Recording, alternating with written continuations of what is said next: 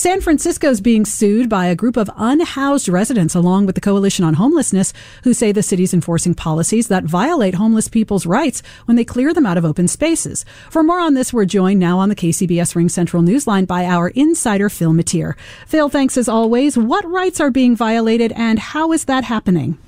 Well, we don't know what rights are being violated. We know what's being alleged. And what's being alleged is the two main things. One is that San Francisco is conducting sweeps. In other words, going into a street or an alleyway or a parking lot and saying, listen, you've got to move or we're going to move you. And if you don't move and go into a shelter we're going to take your stuff and you can come get it later, but we're taking it and you got to move on.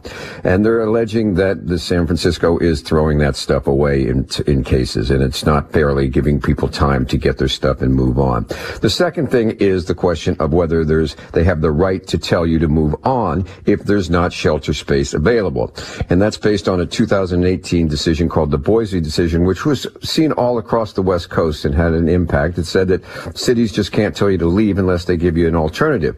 Well, San Francisco contends that they do give alternatives. You have the option of going into shelter, and that many people don't take that option. The homeless advocates reiterate that, well, that's not a good enough option. We want housing. We want full apartments for people. And until we get that, that's what we're going to keep fighting for. Yeah, Phil, the lawsuit also says they need, 7,000 beds in the city, and they have 5,000. I think 5,000 on a good night. I think it's close to, they don't.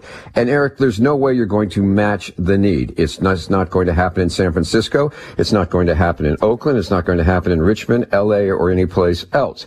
As a matter of fact, when federal judge William Orrick faced a similar lawsuit being filed on behalf of the residents of the Wood Street project, which we've been covering, the encampment being removed there by Caltrans, he said, look, this isn't a perfect solution of moving these people and giving them the options, but it's the best we can come up with dealing with the various needs of various groups, including society.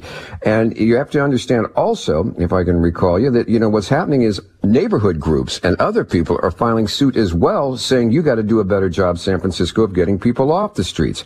The biggest case was in 2020 when then UC Hastings and residents of the Tenderloin said the tent encampments are so bad here we can't even walk on the sidewalks.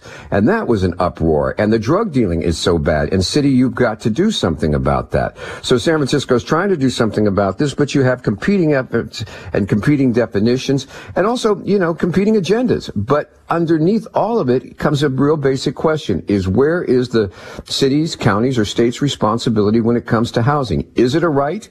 Is it an aspiration or is it a right? And if it's an aspiration, you do your best to try to get it. If it's a right, you got to do it. And we're going to be seeing how it works out in the courts. All right. Thank you, Phil. That is our insider, Phil Matier, who will be back. We'll hear from her next hour.